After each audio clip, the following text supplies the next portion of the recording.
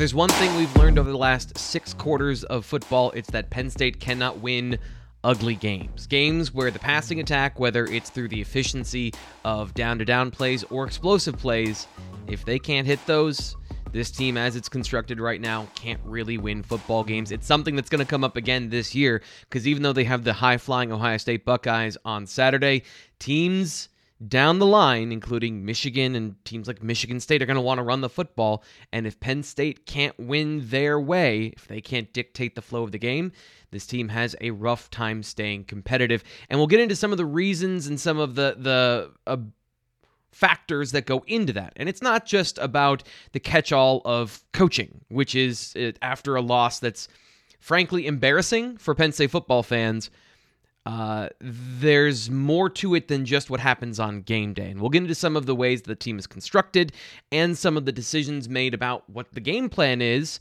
coming into the game based on what we do see on film on Saturday. So the first thing that I want to start with, obviously, is the offense for a unit that only scored 10 points in regulation, one that has routinely been getting into the 20s and 30s throughout James Franklin's tenure. This was a low moment. And one of the things that happened is that I think not only not being able to win dirty, it's not just about the defense, and it's not just about running the ball, it's about the patience of the offensive staff. And this is one area where I think Mike Yurcich on Saturday tried to come into the game with a run-first approach. James Franklin talked about it. 7 of their first 8 plays were runs. This team wanted to come into the game, and they wanted to run the football. But part of running the football is sacrificing efficiency. Again, this is about winning dirty, not winning in the way that you're used to. And this is one of those things where I think in the third quarter, when we saw the game pressure put on Penn State, where they had a couple of chances to get big plays, at the end of the first quarter, they got some big passes that got they're salivating for more of those big plays. It felt like it was going to happen that day. And then by the third quarter, they ran the ball exactly twice. Meanwhile, on the flip side, Illinois has no problem winning ugly. In fact, they prefer to win ugly football games. Ran the ball 67 times, even on drives where it wasn't working. They came back to it. Now, part of that is they did have success early, and they had success consistently. Penn State obviously has problems running the football. That is in no way a surprise to anyone who's watching this show, or should be a surprise to anybody who's seen Penn State football play so far this year. And we'll get into that right now as far as why Penn State can't win in the trenches. This goes back to something during the bye week that we talked about of the systems that Penn State is running. When you look at the play-by-play gradings from PFF, when you look at the film, what they're doing better is more of the zone blocking. More of their players play that system a little bit better. Now, this is a little bit counterintuitive because on Saturday, some of their worst plays came in zone blocking, but then again, some of their best plays also came in zone blocking, so it's a more high variance situation, which if you're trying to win a game dirty, you're going to have some negative plays in the running game. That's a part of it. Here is the play-by-play breakdown of the zone and man splits on Saturday from the Penn State offensive line. Now, to put this in context, in the PFF grading system, 60 is average. So that means you stepped on the football field and either you did nothing or you made an equal number of good plays to bad plays. So you effectively graded out to a 0. Not a 0 meaning terrible, a 0 meaning no impact.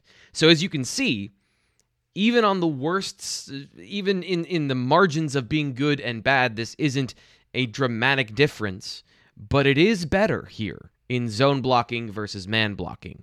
So Penn State decided, by the way, in this game to have almost exactly a 50-50 split between the number of plays they called in each of these systems. So when Penn State needed to get a third down or third and short, or they needed to get some tough yards, they went to their man blocking systems.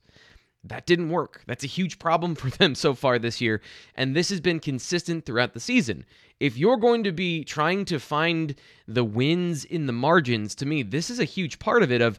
You've got to be able to make some tough choices and find what your players are doing and accentuate those things.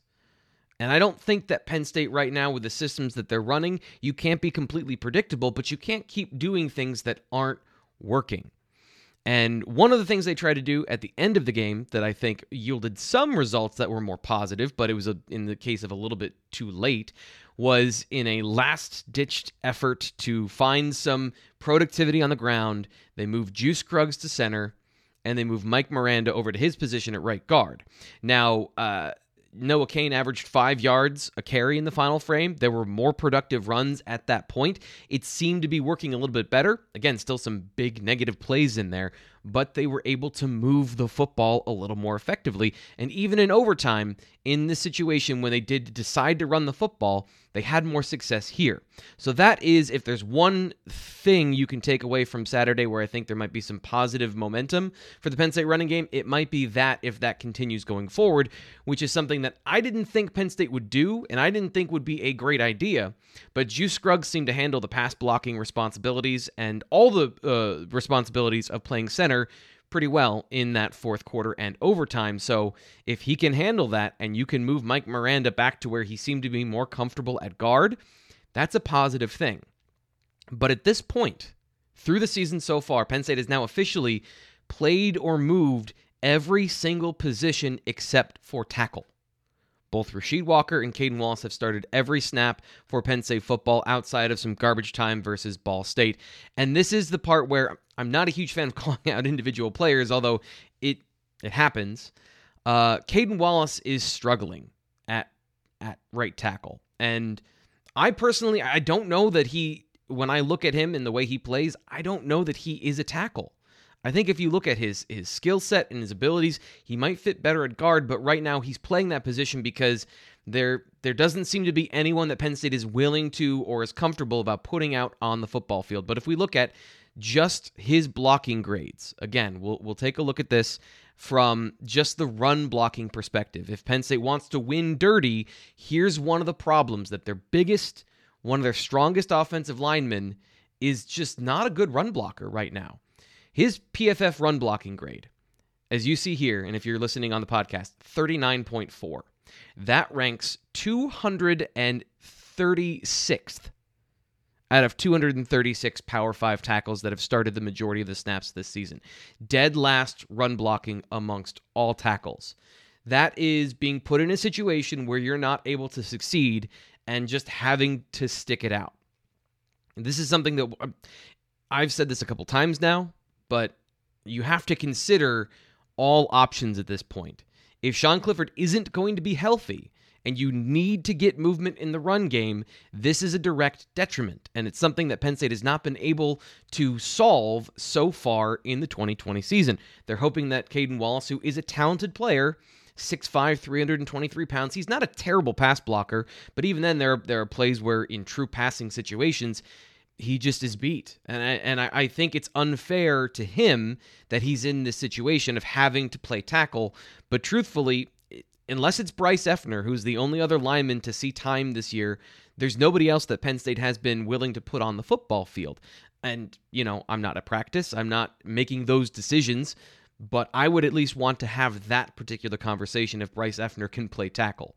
And then when it comes to the game specifically on Saturday, if you want to get more information, more in-depth breakdowns, including some film examples, my film review is up at Blue-White Illustrated, bwi.rivals.com, if you want to check that out, because we get into the running game and some of the more, I think, egregious decisions before the game that kind of tie into what we're talking about Penn State's plan of attack that they started with. First 2 series, 7 of the 8 plays were running plays. By the third quarter, they ran the ball twice. What does that say about what the plan was coming in and how quickly they abandoned it? Or maybe not how quickly, seeing as it was the start of the third quarter. But that is one thing I think Mike Yurcich and the patience with the run game, and James Franklin, the patience with the run game, this team wants to score points, and normally I'm all on board.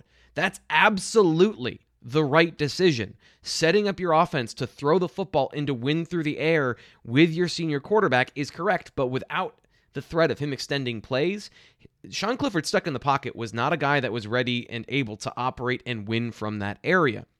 And that brings us into the second part of what happened on Saturday versus Illinois, is that Illinois kind of worked over Mike Yurcich a little bit. They were able to find the right plays and the right ways to manipulate Penn State's pre-snap movement. Penn State uses pre-snap movement to determine whether or not there is zone or man coverage. And Illinois did a great job of disguising that, including some really, really deep fakes. They went all the way up to the whistle before declaring what sort of coverage they were in, and then they got into those coverages from unique ways that Penn State probably had not seen so far this season. And that comes from Mike Yurcich, and that comes from Sean Clifford, of the plays that they were put in, and then the way they executed those plays. Sean Clifford was not able to diagnose those coverages post-snap and make firm decisions with the football. That's why he held onto the ball. That's why he scrambled. That's why he had to throw it away, and there were so many burned drives. So if you're going to commit to one thing or the other, if Sean Clifford is playing, I think you have to commit to playing Sean Clifford the way you have all season. And I understand the injury is a part of the discussion, and I genuinely don't know what level of injury he has, but what we have to evaluate on film without that information is what we're going on. And the Penn State offense right now, with the way the offensive line is set up, and again, those are coaching decisions of how they're set up, they can't win games dirty. Now, let's talk about the defensive side of the football, because this, to me, is one area where I'm giving the defense a little bit more leniency, even though they gave up 357 yards rushing, and that's with the sack yardage taken out. It is not a good day on the ground. Nobody can have a good day if you give up almost 400 yards rushing. That's just the way it is. And nobody's playing well. I think some guys were not actively hurting the team.